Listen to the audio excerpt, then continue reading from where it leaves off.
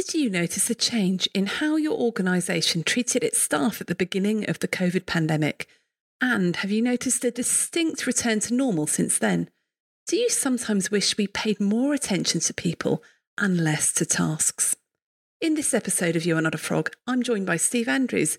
He's the Associate Director of Leadership at East and North Herts NHS Trust. He spotted a problem and did something about it.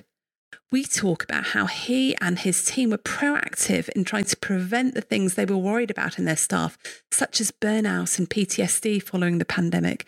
And they came up with a novel way of checking in with people rather than checking up on them, which combines an ingenious blend of different leadership styles in just 5 simple questions.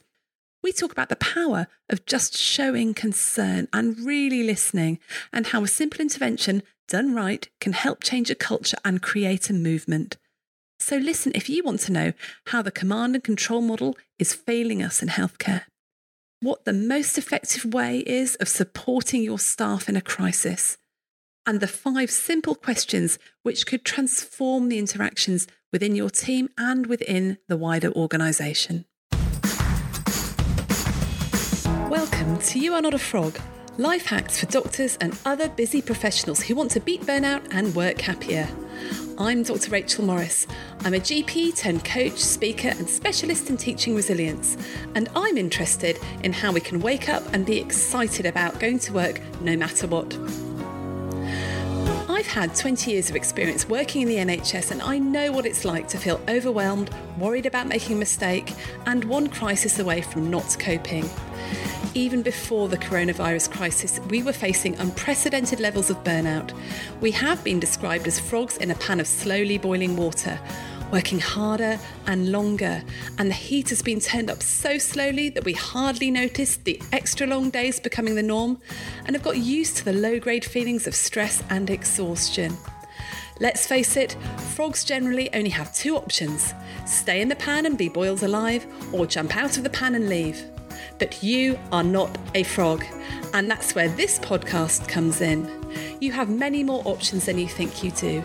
It is possible to be master of your destiny and to craft your work and life so that you can thrive even in the most difficult of circumstances.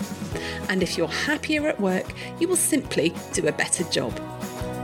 In this podcast, I'll be inviting you inside the minds of friends, colleagues and experts, all who have an interesting take on this, so that together we can take back control and thrive, not just survive, in our work and our lives, and love what we do again.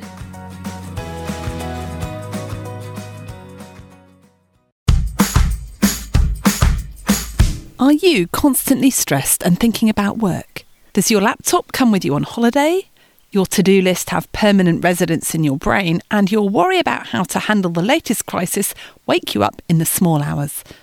Then it's time to get your life back, and that's exactly what our brand new online course will help you do. It's a 60-minute reset for healthcare professionals to shift your mindset so you can set boundaries and limits around your work without the endless guilt that you've not done enough. It's just £27 and you can get instant access now when you go to shapestoolkit.com/getyourlifeback. So it's really great to have with me on the podcast today, Steve Andrews. Now, Steve is the Associate Director of Leadership at East and North Herts NHS Trust. That's in Stevenage. And he's got a background in paediatric oncology nursing. And he sends out this amazing email pretty much every single week, I think it is, isn't it, about leadership in the context of healthcare, the NHS. And that's been a real inspiration for me. He's always got some really thoughtful things to share, as well as lots of really amazing links and resources. So it's a real pleasure for me to have you on the podcast today, Steve. Rachel, thank you very much, and a pleasure to be here. Thank you. So one of the things that we were talking about when we had a phone call recently was the initiatives that you've started around COVID. And we got to talking about what had changed and how we were treating people and how staff had just been so completely amazing throughout the crisis and still continue to be. I agree completely. Our staff across the NHS has been outstanding over the last 18 months. And one thing which I think should be forgotten when we emerge fully from coronavirus is that contribution is made. Almost a cry should go out like it did after the Second World War. After the Second World War, it was build a country fit for the people who'd endured that time period. I think the cry at the moment should be build an NHS fit for the people who've done what they've done over the last 18 months. And one of the things that will be key to building that NHS will be our culture, teamwork, and leadership. And often the leadership that I'd been connected to, been passionate about, really supported and tried wherever possible to see enacted was often referred to as soft and fluffy. When I would say coaching should be a leadership style, when I talk about autonomy, etc., there'd always somebody would come back with kind of, well, that's nice. That's nice when it's all going well. That's nice and soft and fluffy. But in the harsh realities of the world, Steve, people need to be told what. And I just didn't buy that. I never did. And I think coronavirus showed us that actually the soft and fluffy was absolutely the necessary and vital component to our success. Treating people with respect and dignity, getting people involved in the decisions that were being made, making sure we were listening to our workforce so they could hear their ideas, their innovation, really respecting the effort and the workload that people were putting in and taking care of their mental health as much as their physical health. That's what used to get called soft and fluffy. We would put mental health, psychological well-being well down the list. I think coronavirus showed us that these things are now essential for us to rebuild our NHS. Yeah, I totally agree with that. Did you see instances in the pandemic where the other approach was tried and failed? I wouldn't go as far as to say failed, but did I see it tried? Did I see it implemented? Did I see the command control? Yes, and poor decisions and poor actions were taken, and people not understanding why these things were being done. And without an understanding of why, call that soft and fluffy, but without understanding why I'm being asked to do something, people's motivation and engagement is lacking. When you're told to do something which seems to go against your gut feeling, your evidence, what you can see right in front of you, then your passion to do it is low. And yes, I saw quite a bit of that from time to time. I often don't think it came from a poor place. I think people were frightened at any level. Some of our senior people, I suspect, were frightened. But again, because of the culture we built, that vulnerability, being that open to, I'm concerned as well, I'm frightened as well, I don't know what to do next. Being that vulnerable wasn't allowed. We didn't give people permission. And so the consequence was snap decisions, command, and then frustration when people didn't just blindly obey. And did that change throughout the crisis? Did people sort of change their style, or was it particularly bad at the beginning? I definitely could argue that there was more of it just in that first wave, just as we were starting to get really into that first wave, and there was a real fear. And fear generates a particular set of knee-jerk reactions, anxieties, and maybe we made quick decisions too quick. We didn't involve people. People were not connected to the overall purpose. Why do you think traditionally we have labelled these things as soft and fluffy and as not important, and we've more gone towards the command and control? Is it easier? I suspected it easier. I suspect the other piece is that we've not been offered anything else. We're lovers in one respect of role models. We see the generation ahead of us, how they're leading, and we follow. We might do things slightly different, but change comes at a slow pace when you're learning from the generation ahead and the role models are not all they could be. Plus, we have to say it isn't part of our training. So if I think back to my years of training as a nurse, I can't remember a lecture on patient safety. I can't remember a lecture on leadership in 3 years. It's not been seen as being vital. What's been seen as being vital is a technical skill. And technical skills, whether the scientific route, the medical route, have a right and a wrong, a good and a bad, and in and out. It's an incredibly linear process. Something about medicine, when you start to get a bit more senior, when you start to really see what medicine is, you start to explore the art of medicine, not the science of medicine. And when you're at that stage, all of a sudden, ideas like working with colleagues, teamwork, multidisciplinary teams start to take on a different viewpoint. I don't think we're trained in many other ways. I think we revert to what we know, and we know good, bad, in, out, do it, don't do it. What we don't get trained in, how do I coach? How do I inspire? How do I communicate? How do I collaborate? And how do I influence? If we're thinking now around integrated care systems and even working across tribal groups, nurses, doctors, Ward A, Ward B, how do I influence? How do I get people to undertake things that I need for my success in partnership? I have no hierarchical authority over them, but how do I connect? How do I collaborate? How do I create partnerships? Our traditional route has been going up the hierarchy, getting a higher level than us to then come down another hierarchy and get someone told. Maybe building partnerships is something a skill set that we've missed out on in our education. Whenever I run sort of my resilience training, and particularly with maybe younger healthcare professionals, people that are just sort of starting out, they really feel the hierarchy and they feel that they can't influence and they don't have any impact because of the hierarchy, because they're not at the top of the pecking order. Where, I mean, we all know that if you've got to fall back on the hierarchy to get your way, then you've pretty much lost the battle anyway, haven't you? I remember when we were chatting before the podcast, you were sort of saying that actually that the massive concern about coronavirus and the pandemic is that, you know, things changed quite a lot during the pandemic in terms of working out how people are in this sort of compassionate leadership. The worry is that we're just going to go back to how it was before, and the culture is going to absolutely return to that command and control thing rather than the whole compassionate leadership thing. And how do you think we can stop it going back to how it was? Well, I think one of the key elements for us all to start thinking about now as leaders is something we worked quite hard on before coronavirus, that we are creatures of habit. And I suspect many people will fall back into their habitual nature in terms of how they manage, how they lead, their expectations, etc. So the first thing to do is say, well, what do we know about changing habits? But we change habits because we can see purpose, we can see meaning, and we can see results. And I think we've got great evidence to suggest that soft and fluffy compassion, looking after our people, has worked incredibly well during coronavirus. Our staff, our colleagues became so fundamental. The amount of resources, the well-being initiatives which are underway, we've changed that dial on the compass a little bit. Well-being is really important now. That's the purpose.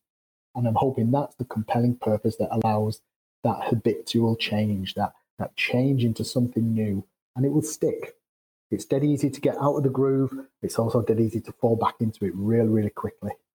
One thing you said to me before, which really struck with me, is that we need to change from checking up on people to checking in on people. Absolutely. And we use this as almost our philosophy principle kind of thing during our support work for our colleagues during coronavirus. Checking up being the idea and as a leadership style that, have you done that yet? That's been a checking up approach. Have you finished it? Have you got the report? And have you done that yet? Checking in approach is, how are you doing? What are you experiencing at the moment? What's going well for you? How can I be a more supportive leader, colleague for you at this moment? How are you doing? Is a checking in process. And is that where the 5 questions came from then? Well, the 5 questions are the story of 2 papers and 1 phone call. I'm sure we can all remember those early pictures on the news of the coach heading to Liverpool with a few people with masks on. And we started to think at that particular moment in time, hang on a sec, this is heading our way. And across the organisation at senior levels, at junior levels, people starting to ask those questions. And there was a couple of us gathered together just over a coffee, and we started to say, if this does become as serious as we've seen across the globe, then everything that we've got planned for the year, my entire purpose in this organisation is going to change overnight. No longer is development courses, a 2-day study day program, that's just not going to be anywhere on people's radar.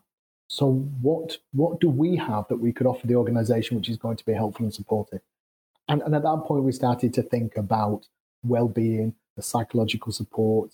Few people starting to indicate post-traumatic stress disorder, and the fact that after it, even at that early stage, people started to talk, after it, we're going to need counsellors. After it, we're going to need these post-traumatic stress disorder programs. And I think we just asked the question, hang on a sec, that's a really old model of health. Wait till it's broken before you fix it. What about prevention? I wonder if there's something we can do to prevent. Two papers came out very, very quickly after that. The one from the King's Fund on why compassionate leadership works in a crisis, and another from the British Psychological Society about the psychological needs of healthcare staff during coronavirus. But it was a phone call to somebody I'd worked with previously. He was a psychologist in the British Army. And really, I phoned him up after some ideas had come together, and I said, you have to prepare your groups and your teams for sustained periods of stress and combat. What do you do? What is it that you do to prepare them for these sustained periods of stress and combat so that post-traumatic stress is reduced? And he told me a few things. The few things matched exactly what were on the Compassionate Leadership paper, what were on the British Psychological Society's paper. And he used a phrase called battle rhythm. And he said, our leaders get into a battle rhythm of checking in with their people. How are we today? What's a big concern for you today? What's going on for you today? And this was a regular rhythm. And all of a sudden, that phrase rhythm was the moment of generation for some thought for us. If we took those two papers and that one phone call and came up with a rhythm, a regular rhythm to help our people check in with each other, to do what it says in those papers about maintain human connections, give space for people to talk, accept that some days are going to be more of a struggle than others. It's okay not to be okay, and genuinely mean that, not as a nice soundbite and a t-shirt, but genuinely mean, I know it's a bad day today and it's okay. When we put all that together, we came up with these 5 questions. I tested out a couple. I tested out 3 and 2s and lots of order, but we needed to create a few minutes of connection. So we needed enough questions that had a connection, more than 30 seconds, less than 5 minutes. So something that maintained a human connection, some questions that provided psychological safety, but also the real attributes of soft and fluffy were present in those 5 questions. I've got those 5 questions in front of me, and they're just really simple and straightforward, but I can see how they'd be so helpful. Just tell us what they are. Okay, so the 5 questions are all based on a really emerging idea that we were having before coronavirus. An emerging idea that we had was that leadership models were not helping us. If you go to the Institute of Health Management, you'll get taught a leadership model, and it's going to be brilliant. It's going to be absolutely fantastic. If you go to the King's Fund, they'll teach you a leadership model, and it's awesome.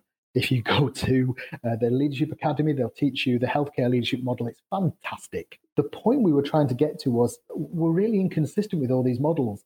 So it's not whether they're right or wrong, it's whether they're useful or not. So usefulness of leadership models was already a conversation we were having. And then this happened, the 2 papers, the conversation, and it just seemed to fall into place. How are you doing is question number 1. So how are you doing is compassionate leadership. This is now saying, I have a genuine and authentic concern and care about you. This isn't a pass in the corridor, hello alternative. How are you doing? I'm fine. How are you doing? This is a genuine, how are you? What are you experiencing? What's going on for you in your world? What would be helpful? Tell me more. Share your experience with me. How are you doing? I'm sure that you in your medical training, Rachel, were taught exactly the same lesson I was taught in nursing training. There is only one answer when anyone asks you, how are you doing? And that answer is busy. Yeah, there's no other alternative. And of course, that's because we're not quite sure. We've not quite established a level of relationship. We're not quite sure whether if I was to really tell you how I'm doing, whether it would have a negative consequence on career, relationship, opportunities, whether I would be seen as being not coping. If I was to say that I'm not fine today, that actually I'm struggling today, would the response be almost to look like you're not cut out for this? This might not be the profession for you. So you have to say fine. You have to say, oh, busy, but getting on. You have to. So move on to question number 2.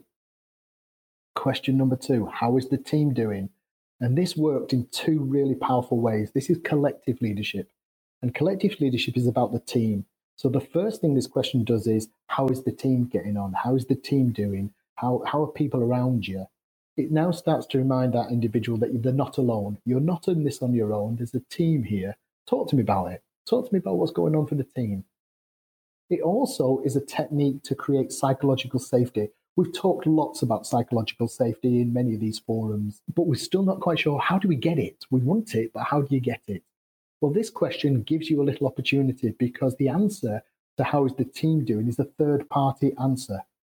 I'm fine, but the team are struggling. I'm fine, but the team are worried about PPE. I'm fine, but the team are overwhelmed. I'm fine, but the team are concerned about the ongoing changes.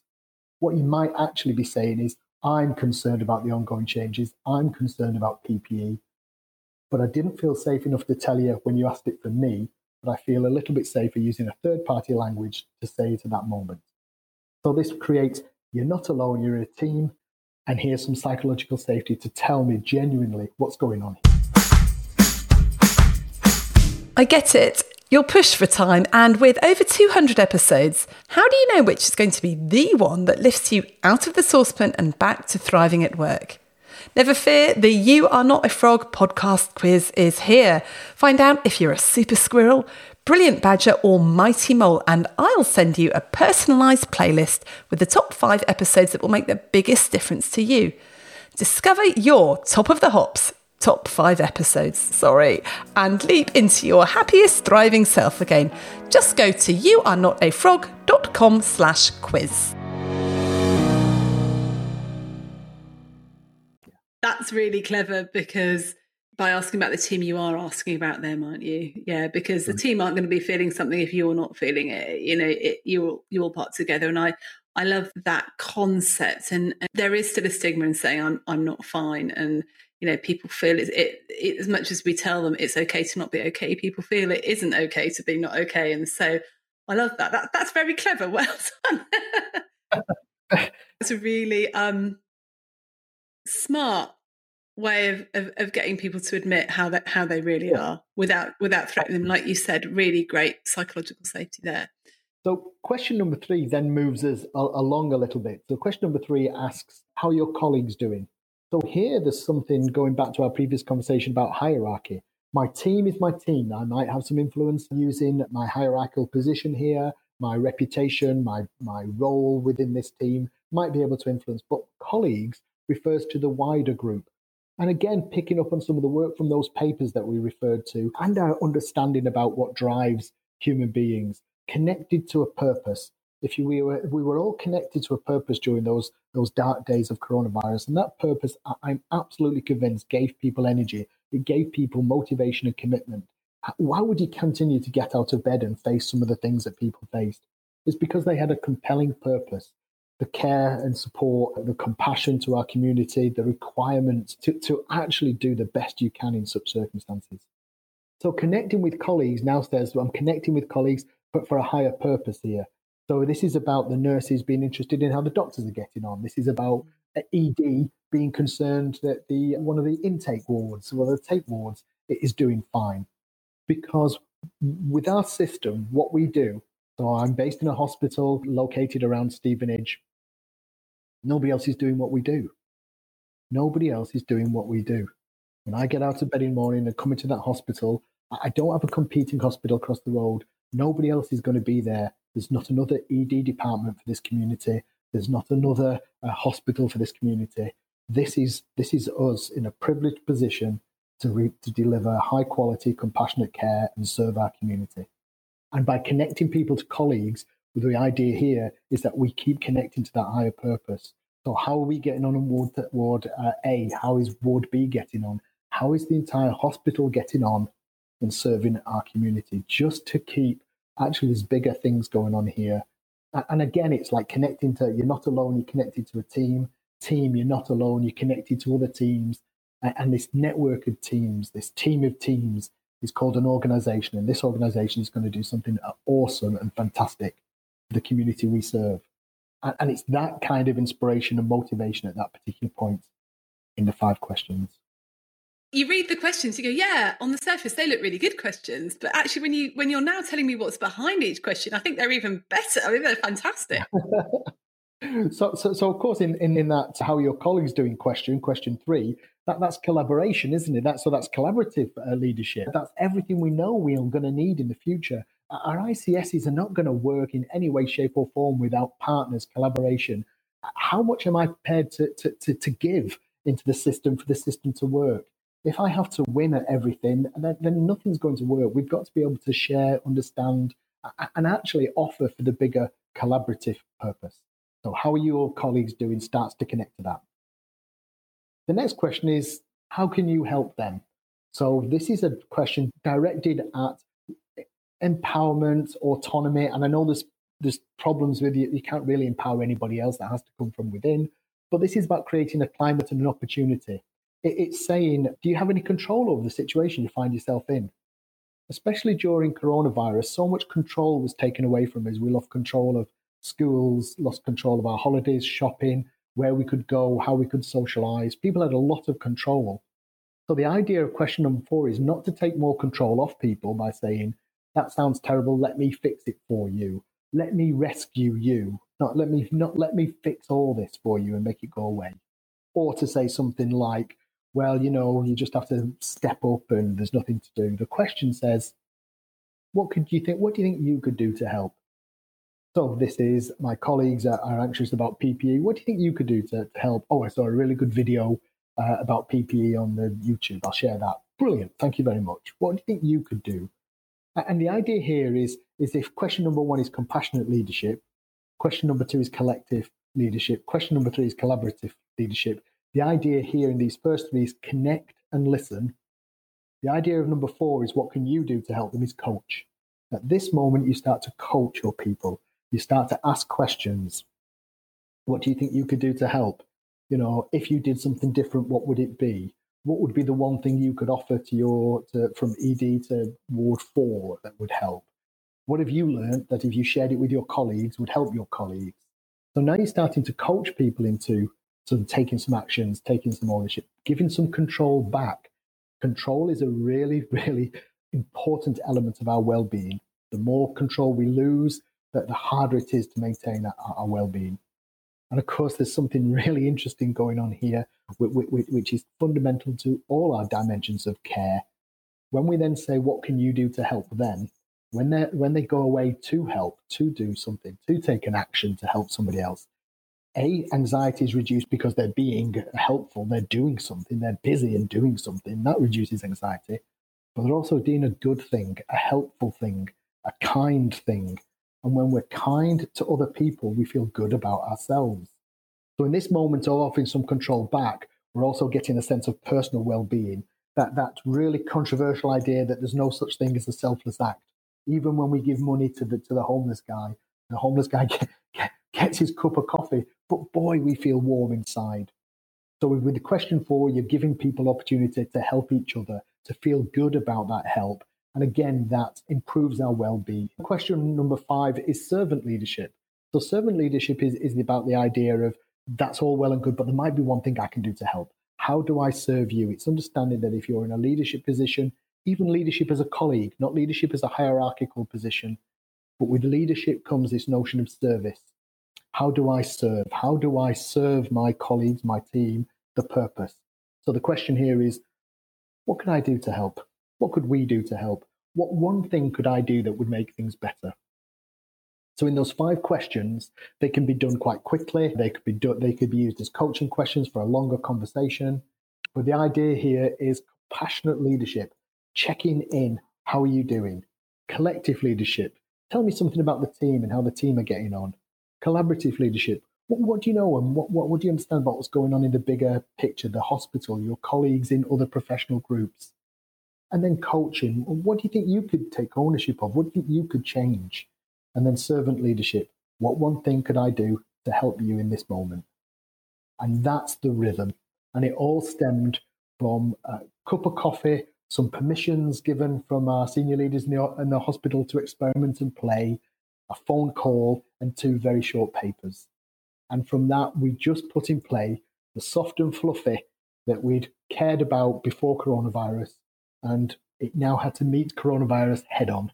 And so the 5 questions is soft and fluffy, meeting coronavirus.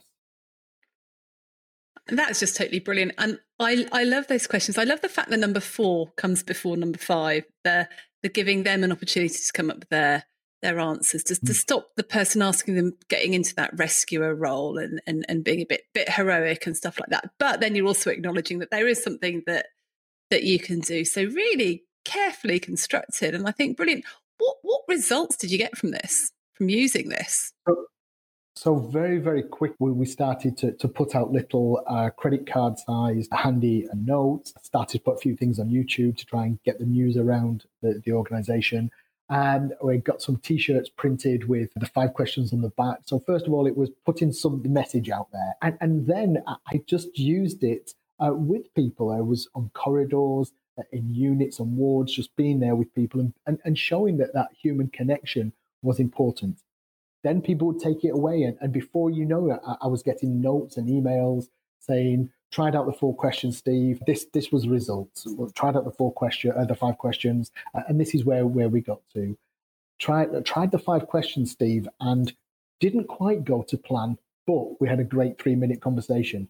And of course, for me, that meant it went exactly to plan. I was not expecting everybody to be meticulously following all 5 connect. It gave people a confidence that actually, almost like a crutch, I've got these 5 questions as a crutch to help me connect with somebody. The 5 questions is taking me into this connection with another human being. I'm not lost and alone in that connection.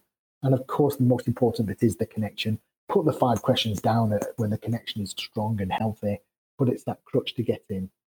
Very quickly, because we're all social media aficionados these days, I put it out on some social media. It got picked up by a couple of hospitals around the UK. And then I was hearing things back from hospitals within our ICS. So with a few hospitals over at Harlow in Watford. And I was hearing the same kind of stories from them that we were getting. And so I shared 5 questions with them. Before, again, now all of a sudden we were doing train the trainer sessions to help people use it. It was becoming a part of our taught leadership programs. It was going into online sessions. And I think the most important bit of the whole program was to reinforce those initial principles, connect with genuine concern, listen deeply, coach people to their potential, but be ready to serve others. And that's the bit that has made the shift. I kind of now, with the papers I put out and the presentations I do, I give lots of alternatives to some of the questions because I wouldn't like people to feel embarrassed that they're asking the same 5 questions too often. That connection, listening, coaching, and serving, it's the most powerful bit of our soft and fluffy leadership approach. I really love it, and I'm thinking it would work absolutely brilliantly in general practice as well. Have you heard of any GPs using it at all? I haven't. It went out recently across all our ICS, which will have included all the CCGs and the practices as well. I've not heard back of its deployment or use there, but I'll be holding my breath and seeing how we get on. So I'm looking at this and I'm wondering if everybody felt comfortable using it, or just the team leaders, or were there people that said, actually, no, I'm too junior, I can't ask that of people, or did you get the message out that actually this is for anybody? So 2 things around that, actually. Odd way, the talking about the 5 questions and not doing the 5 questions was equally as helpful with junior staff. So it's a bit like, we're having a conversation about the 5 questions and both of us are feeling energized. Both of us are feeling, this is good. So the effect of the 5 questions is working on us without asking the 5 questions. And I noticed that really interesting. So I did a stint where I welcomed, there's 2 things I wanted to do. I wanted to welcome people into the hospital when they were coming on for shifts. And I wanted to say thank you to the night staff as they were leaving. So I did this for a little while. And I would stop people wherever I saw that there was a little opportunity for a conversation. And with very junior staff, I would talk, as we've just talked almost, and explain what the 5 questions were. No pressure. No, you must now go out and do this. But almost in its colour scheme, in its structure, and in that conversation, it was a badge, an emblem, a visible moment that said, there's something else going on here. How are you doing is really important. So much so that the group of us who met for that coffee and began talking about how our roles were going to change during coronavirus we got known as the How Are You Doing team. So we had an email address, contact the How Are You Doing team, and so it became a movement rather than an implementation of a tool. At the How Are You Doing team, when we were asked during the summer of last year to do a report on how things had gone in terms of psychological support for staff, that report was called the How Are You Doing report. Grateful that we've been shortlisted for some awards and things like that. It's very nice. But I think it's the fact that people could recognize it early in its simplicity. Not necessarily that I do it as a team leader, but actually I can see the relevance of it for me. And what if you just ask them of yourself? How am I doing? What am I feeling about being a member of this team? What am I seeing in my colleagues which is inspiring me or concerning me? If I was to change something that I'm doing, what would I change? And what do I need to do to serve myself better, to take care of myself, self-care, well-being, etc.? And wherever we've kind of bumped into people to talk about the 5 questions, it's been the lines that the conversation has taken, which has been equally as valuable as the 5 questions themselves. Yeah. And I love the way that they combine all those different leadership principles from all those that the new leadership styles that are so important, and just makes them so accessible and helpful. So, I mean, you said you were thinking about how you prevent PTSD rather than just sort of fixing it. Do you think it's made a difference? I'd love to have one of those wonderful numbers for you, but if I did or didn't have the wonderful number, some would or wouldn't believe. I have a faith in things, and my faith in this is quite strong. I have a record, I have a portfolio now of personal messages, gratitude, moments when people have just dropped me a note, just out of the blue, to said, Steve, did the 5 questions today, just did this. Steve, thank you for the conversation you had in the corridor, and 5 questions was the invitation to the conversation, because then that's the conversation that was this. So has it made a difference? Absolutely. I've got the reams of emails and messages on my text messages and Twitter feeds, etc. The Royal College of Psychiatrists picked it up, and it's on their website now as part of best practice for coronavirus, which, again, very grateful for that kind of support. But this has been by a movement and osmosis, and by people finding value in. And if people then pick it up, if people download it, if people ask me for a copy, there's value in that. There's a reaching out, a connection, something. They're asking themselves a question, and they want to ask the teams that they care for a question. But I don't have one of those magic numbers. I have a faith that the work we did in the How Are You Doing team, from 5 questions, just one of the interventions we had, we did lots of one-to-one conversations. We ran some team debriefs. We made ourselves visible. So a strong point in all the leadership pieces, and even the conversation with the psychologist from the British Army, be visible. And by visible, they weren't talking about the senior leader walking around going, you're wonderful, but visibility in terms of leadership of an action, a presence, a sense that something is happening because of you and because of your concern, your respect and your compassion for us. So visibility in action as well as the physical presence. And I think those combinations of work that we did quite a lot of work. The 5 questions was often a really nice introductory piece to get us to a conversation about the huge wellbeing support that was on offer through the coronavirus, the downloading of apps like Headspace, the use of tech services like Shout, the access to helplines. So the 5 questions were often part of that wrapped up package. But it's the 5 questions which seems to have emerged as a standalone piece post-coronavirus. So, Steve, we're nearly out of time, and I think we could talk about this for a few hours, I think. But if someone was thinking, actually, that would work really well in my practice or in my workplace, be it healthcare or not, what sort of 3 tips would you give people for starting to use this? Tip number 1, recognise that you've just asked yourself a really fundamental question. You've just said to yourself, I want to make an impact. I want to do something different.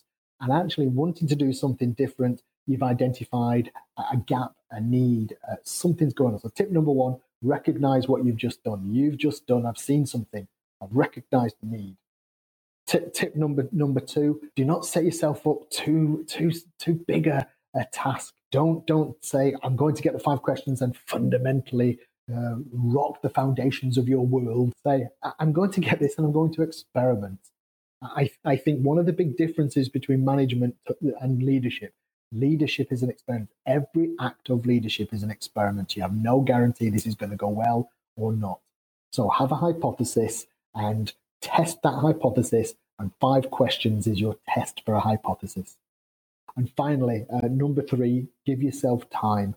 I remember a couple of interventions I've tried in the past, and especially in sort of education, where all of a sudden you put something out there which you think is revolutionary, you think people will absolutely soak this in, and then all of a sudden nobody turns up or nobody's on the call, etc.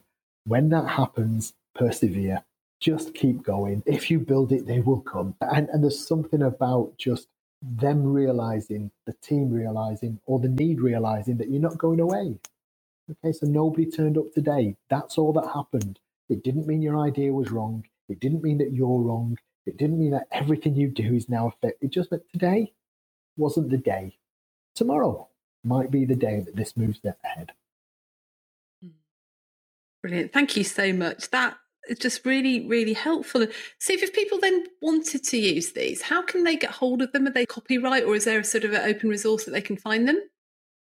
So they're absolutely welcome. It is an open process. I'm a jobbing NHS worker. I think I've sent you the 3 documents that are connected to this, an image, and I'm really happy for them to be shared.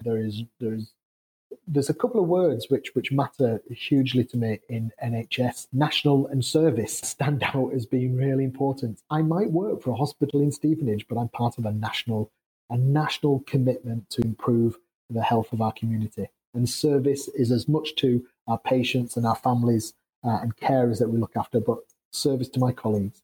So people can have this. It's just, if it's helpful, it's yours. Wow. Steve, if people want to get a hold of you personally or get onto your amazing mailing list with weekly sort of emails about leadership, or follow you on Twitter or LinkedIn, how can they do that? Absolutely welcome anybody to join our network and our distribution. If people want copies of the 5 questions or to get on the mailing list, just email me at steve.andrews5@nhs.net. And if people want to pick up my Twitter feed, it's at steveandrews3. And if you do contact me, I'll do all I can to share and spread the word. Great. And I do recommend your emails that come out each week. They're fantastic. Thank you so much, Steve. Can I just say, I think that the trust in which you work is absolutely so fortunate to have somebody like you with the values and the enthusiasm and the commitment that you have to your staff working there. And I just think this has been such a brilliant initiative. So thank you on behalf of all those staff. Thank you, Rachel. And it's been a pleasure to chat this afternoon. Thank you very much indeed. Really great to chat, and I'd love to have you back. So you have so much wisdom about leadership. So we'll get you back at some point to talk about, or maybe find out how it's. I'm sure this is going to go national, and be really interesting to see what happens with this. So thank you so much, and we'll speak again soon. Thanks for listening. If you've enjoyed this episode, then please share it with your friends and colleagues. Please subscribe to my You Are Not a Frog email list and subscribe to the podcast. And if you have enjoyed it, then please leave me a rating wherever you listen to your podcasts. So keep well, everyone. You're doing a great job. You got this.